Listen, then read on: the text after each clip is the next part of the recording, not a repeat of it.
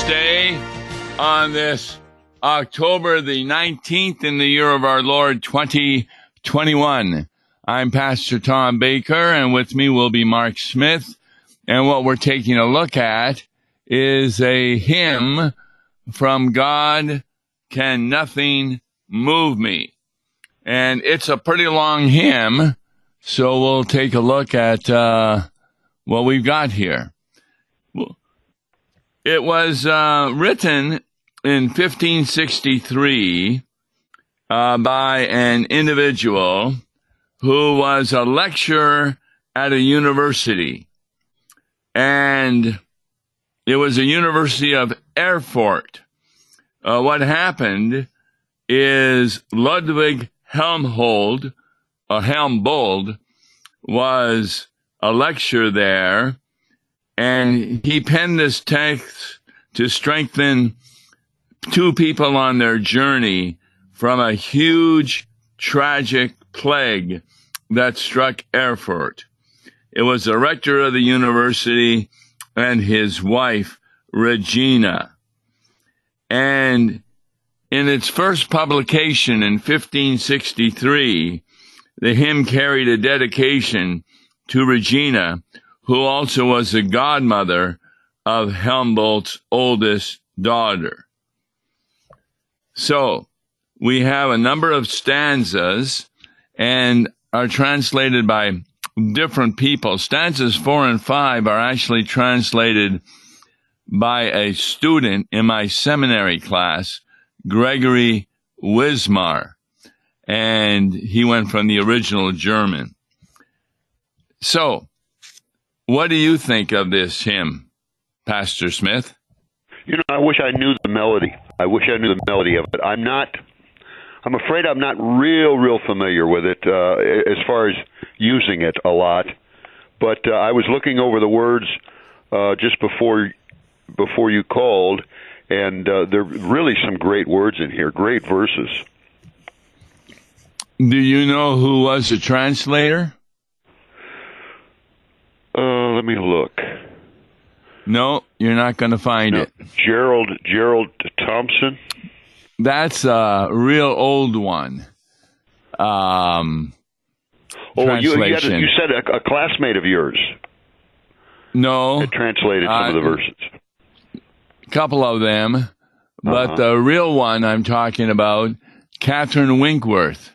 Yeah. She actually translated this, and this new translation is by somebody else.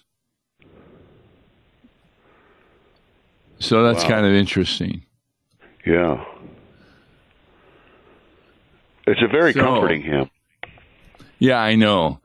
And I actually had the text, but lost it somehow, or the tune. Mm-hmm. So let's kind of just go right to the hymn. Okay. And you read the first stanza, and then tell me what you think about it. All right. From God can nothing move me. He will not step aside, but gently will reprove me and be my constant guide. He stretches out his hand in evening and in morning, my life with grace adorning, wherever I may stand. So, you can understand why he was writing this during a time of great plague in his city. How is this a comfort to people? Well, God will be there. He will not leave. As he promises, I will never leave thee nor forsake thee. He will always be there. And he stretches out his hand in evening and in morning. He stretches out his hand to comfort us, or perhaps even to heal us. My life with grace adorning wherever I may stand. No matter where you are, he is there. You can't get away from him, and who would want to? He'll gently reprove me. He'll gently reprove me. It's interesting that the first lines, from God can nothing move me, and then it says, he will not step aside. You know, so it's kind of interesting. he says, from God can nothing move me. Nothing will make me leave him. But then it quickly says, he will not step aside. Exactly. And so who is he referring to? Well, I would say Jesus Christ. Yes. That's what the hymn is really all about, the importance of Jesus Christ, and something for us to keep in mind. Now, let me see here if I've got no, for some reason, well, here it is.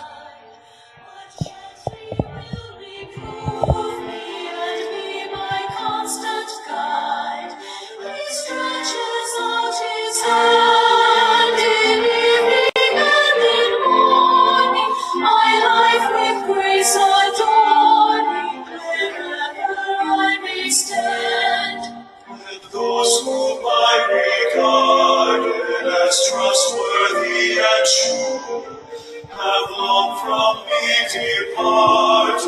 God's grace shall still endure. He rescues me from sin and breaks the chains that bind me. I leave death's fear behind me. His peace I have within. So, now do you know the tune? Yeah, is that the same tune as in our hymnal? Is my question. It's very lively.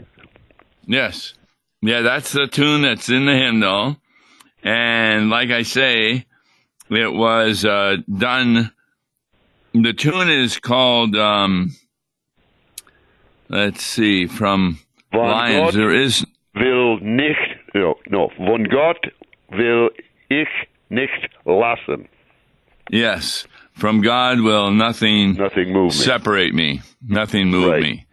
We don't have an author of the hymn, so it was one that was used in 1557, the tune.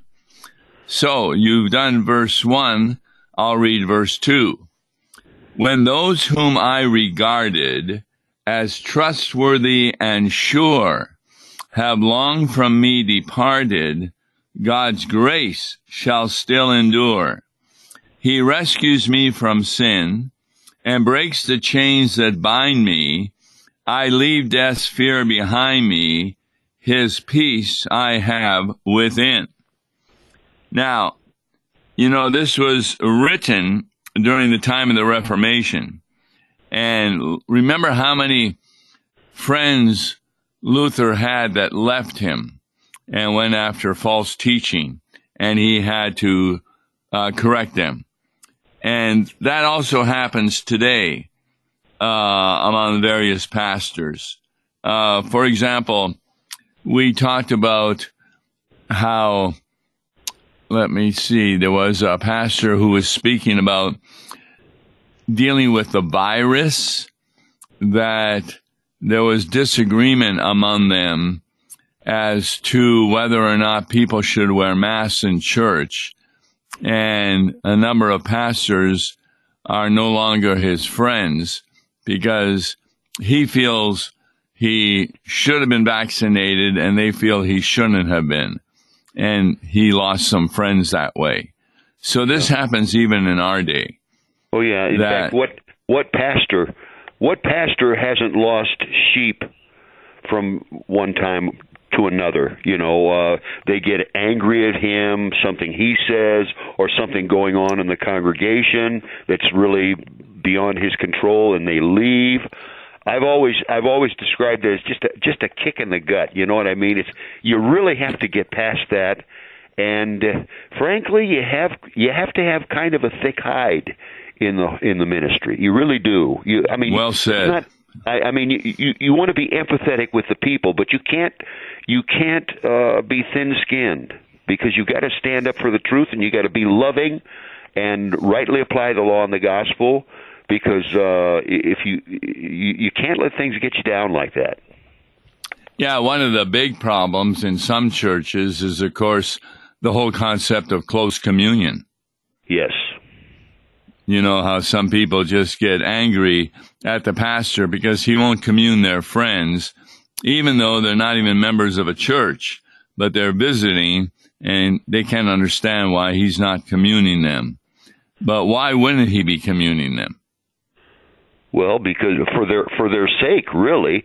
Yes. So that they don't take it to their judgment. Exactly. Well said.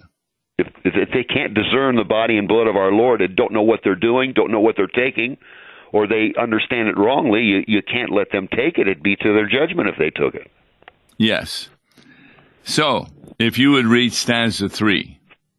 Okay. The Lord my life arranges. Who can his work destroy? In his good time he changes all sorrow into joy. So let me then be still. My body, soul, and spirit his tender care inherit according to his will. Now, what if you had a member in your congregation who was sorrowful over something and it never turned to joy? How would you explain this line? That all sorrow into joy he changes. Well, certainly, it's like that passage, joy cometh in the morning. Certainly on the morning of the last day. Well said. On the last day, on the last day when our Lord Jesus raises up all the dead, and his sheep, those that believe in him, will be ushered into the kingdom of his everlasting reign. That will be the end of all tears. It'll be nothing but pure joy from then on throughout eternity. Right. So let me then be still, my body, soul, and spirit, his tender care inherit according to his will. Notice it doesn't say his tender care merit, right? But rather inherit. What's the difference? Yeah. Well, one's a gift. The other is something that you earn.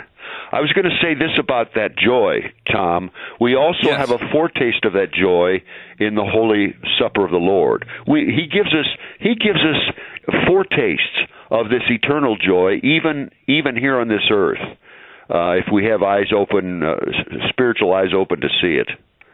He gives us promises in His Word that lift up. It's like we say during the communion liturgy, lift up your hearts. In other words, take heart. Rejoice. Yes. And that joy doesn't come just from the Lord's Supper, but boy, there are certain hymns that can make people joyous because of a memory they've had about it. The liturgy can do it. The sermon should do it. Prayer should do it. So that's what worship is all about, turning gloom to joy and also trusting that what He promises will come to pass, that His gracious will be done. Yeah, I think of that. I think of another hymn that I'm going to be using this Sunday too. In Thee is gladness amidst all sadness. Jesus. Oh, what is the? Let's see. In Thee is gladness amidst all sadness. Jesus. I can't think of the next word. Well, that's all right. But it is a joyful hymn. Yes. So, what text are you preaching on? I'm going to do something different this Sunday. I'm going to be preaching on the appointed Psalm, Psalm 126. I don't preach on the Psalms a whole lot. Once in a while, I thought it'd be a nice change this Sunday to try that. Yeah, it's interesting that the introit, though, is from Psalm 131 or Psalm 130. Mm-hmm. Yeah. But a lot of people don't realize there are 4 readings every Sunday. You're in the 3-year system, right? Right. Oh, yes. And one is from the Psalm, then an Old Testament reading, the epistle reading, and the gospel. Yeah. And then the introit, as you said. You've got the introit that usually is a psalm. Yes. So it always is a psalm. You've actually got 5 readings.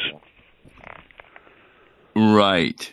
Yeah. Although there are some of the churches I help out with, they never say the introit.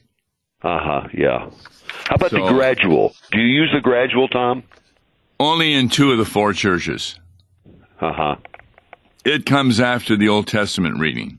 Mm-hmm. Right. So the Old Testament reading, then the gradual, then the epistle, then the Alleluia, and then comes the gospel. Now, after the gospel, if it's Communion Sunday, we wait and do the creed after the sermon. Right. Because that gets me a chance to put the gloves on for communion. Right. Yes. Yeah, it's interesting. It's interesting how those putting on those rubber gloves have slightly altered our liturgy, isn't it? Well, we did, what was it, Liturgy 1 last week, and they do have the creed after the sermon, even in the right. liturgy. That's so right. Each one's a little different. You got to be watching what you're doing. Yeah. All right. If you would read the next verse. Which is 4, right? Right. Yes. Each day at his good pleasure, God's gracious will is done.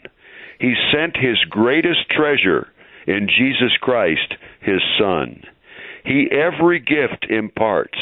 The bread of earth and heaven are by his kindness given. Great, praise him with thankful hearts. So this is almost a repeat of the first article of the Apostles' Creed. Right. You know, that God gives all the things that we need. Give us this day our daily bread, etc., etc. Yeah, not His only daily bread, but the heavenly bread. Yes. Mm-hmm. The heavenly bread, which would be what? The Holy Communion. Exactly. All right. I'll go on with verse 5. Praise God with acclamation, and in his gifts rejoice. Each day finds its vocation responding to his voice. Soon years on earth are past, but time we spend expressing the love of God brings blessing that will forever last. Now, there's one word that a child may not quite understand or get it mixed up with vocation, but it's vocation. Vocation, yes. What does that mean? Well, vocation is like our calling. That's what vocation, vocal, that it means our calling in life.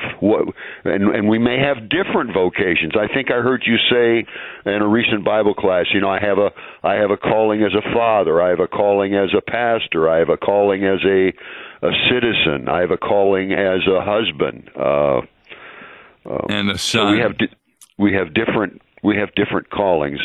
Our vocation in life. We wear different hats, so to speak. Yes, your responsibilities change. For example, if I see some kids in church running around and I'm not their parent, well, that would be a different kind of movement I make towards them because I don't have parenthood. I can't say to them, all right, no television for you tonight. Yeah, or and you don't speak like harshly. Oh, I can still speak harshly. Yeah, well, it's interesting. I don't know. As a pastor, I may speak to my own kids. If my own kids get unruly, you know, when they were younger, if they ever got unruly, I might speak a little bit sharply to them if they're really out of line or misbehaving, especially if they're in church. But you know how it is with other people's kids. You try. You don't want them to be. You certainly don't want them to be afraid of the pastor. You know. And I don't know about that. Disagree with you with that one. I'll tell you what happened. And you know, I've been in around over a dozen congregations helping out. One of them, I was asked to teach the youth confirmation. And so I was in the class and starting to teach it, and some kids were fooling around, and I just kind of let it go. And they were talking with each other. They weren't listening to me. And in fact, 2 of them started wrestling, and everybody was laughing and this kind of thing. So when they were done, at the end of the class, I said, here's your assignment. is you're going to go home and you will not be permitted back in confirmation until you write a letter indicating how you behaved in class today, apologizing to me for what you did, and having your parents sign it before it comes back. Now, that was on a Saturday. So on Sunday, we had Sunday school, and their Sunday school teacher came up to me and said, I don't know what you did, but they are really mad at you, and they're angry at you. And so now I had this all planned from the beginning because I knew it would be all the way around the next Saturday before they wrote the letter. And so you had learned from experience. So I walked back into the classroom, the Sunday school classroom, and I said, here's what I'm going to say to you, that what happened yesterday where you're all fooling around, I forgive you and you don't have to write your letters. And I walked out. Is that right? And the teacher later said, boy, they all like me now. But I tell you, it took them 3-4 more weeks before they started fooling around in class again. So they had a fear. That old Adam kicks in again pretty quick. Oh, absolutely. Yeah. And remember how Luther begins the meaning of all of his commandments? We should fear and love God. Yes. Yeah. Because he can do something even worse than just kick us out of confirmation. Right. But I saw it as a great opportunity, and it worked out really well. I'm still good friends with a number of those confirmands. So, well, that's good. From God can nothing move me. And that's where you get that tough skin. Okay. We're on what? 6. I'll read 6. Oh, I wanted to say, want to say the last 2 lines of that verse. Soon years on earth are past, but time we spend expressing the love of God brings blessing that will forever last. A couple of us old plugs, like you're in your 70s and I'm in my late 60s. Amazing how the years have passed, Tom. I mean, I've known you more than 40 years now, and it's just amazing how time passed. But the time that we spend expressing the love of God brings blessing that will forever last. Boy. No, that's not what it says. Did I read it too fast? Yes. Soon years on earth are past. Okay. But time we spend expressing the love of God brings blessing that will forever last. No, you read it as though that the love of God brings blessing. The reason it brings blessing because of the time we spend expressing the love of God. Mm-hmm. Right. If you don't express the love of God, then you're not comforted by His Word, no matter what your age is. So it's the time we spend expressing the love of God that ends up bringing blessings, and that lasts forever through heaven. That's all right. 6. Okay. Even though I suffer the world's unpleasantness, and though the days grow rougher and bring me great distress, that day of bliss divine which knows no end or measure, and Christ who is my pleasure forever shall be mine. Now, obviously, he's writing this at a time when the days were growing rougher and you were getting even greater distress. I'm not sure that's always true, that the older you get, I think the less distress you have. Yeah, sometimes I don't know. As you grow older, you realize, well, the Lord has brought me hitherto, and I'm not going to, He's brought me this far. He's going to be with me to the very end and throughout eternity. Your faith grows, and so far, your trust in God's promises, I think, really grows, because you know that He's been with you through thick and thin. You know that you know what He's protected you of in the past. He's provided for you. So, so your trust in Him does grow, and that trust goes because He's made promises that come true. So what happens, that lessens your sin. For example, you may be driving down the highway and somebody cuts you off to get ahead of you. In the old days, I may, want to cut him off. But now, immediately I realize, no, that's the devil going to be trying to get to me. And so I may have that great distress, but it doesn't bother me. That's right. Yeah. All right, 7, please. For thus the Father willed it, who fashioned us from clay, and his own Son fulfilled it, and brought eternal day. The Spirit now has come to us, true faith has given. He leads us home to heaven. Oh, praise the 3 in 1. That, of course, is a doxological verse. We stand for it because it gives praise to all the whole Trinity. Yes. And so there's a little triangle in front of the verse. Right. It says, and his own Son fulfilled it. What's the it referring to? Yeah, for thus the Father willed it, who fashioned us from clay, and his own Son fulfilled it. I think that's a good question. I think of all of his promises, but you wouldn't call that it. Is he talking about our redemption? I think the it refers to the previous verse. It says that day of bliss divine which knows no end or measure, and Christ who is my pleasure forever shall be mine, because thus the Father willed it, who fashioned us from clay, and his own Son fulfilled it, and brought eternal day. Yeah. And then, of course, Jesus leaves us with another comforter, the Holy Spirit. Mm-hmm. So it's a good hymn. We'll probably be singing it during communion because it's always good to have a lengthier hymn in communion so everybody gets to commune and sing. But thanks very much for being with us today, Pastor Smith, from God Can Nothing Move Me. And we'll talk about next week a little later.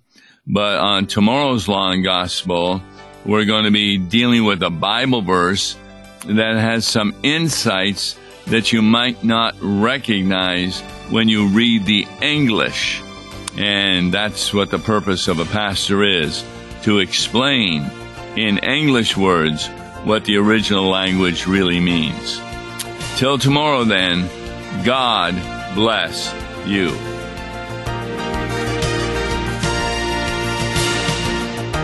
Listen to Law and Gospel each weekday morning at 9:30 on KFUO. For a tax-deductible gift to Law and Gospel, please make your check payable to Concordia Mission Society and mail it to Tom Baker, P.O. Box 28910, St. Louis, Missouri 63132. To give online, visit lawandgospel101.com or call toll-free 1-877-267-1962.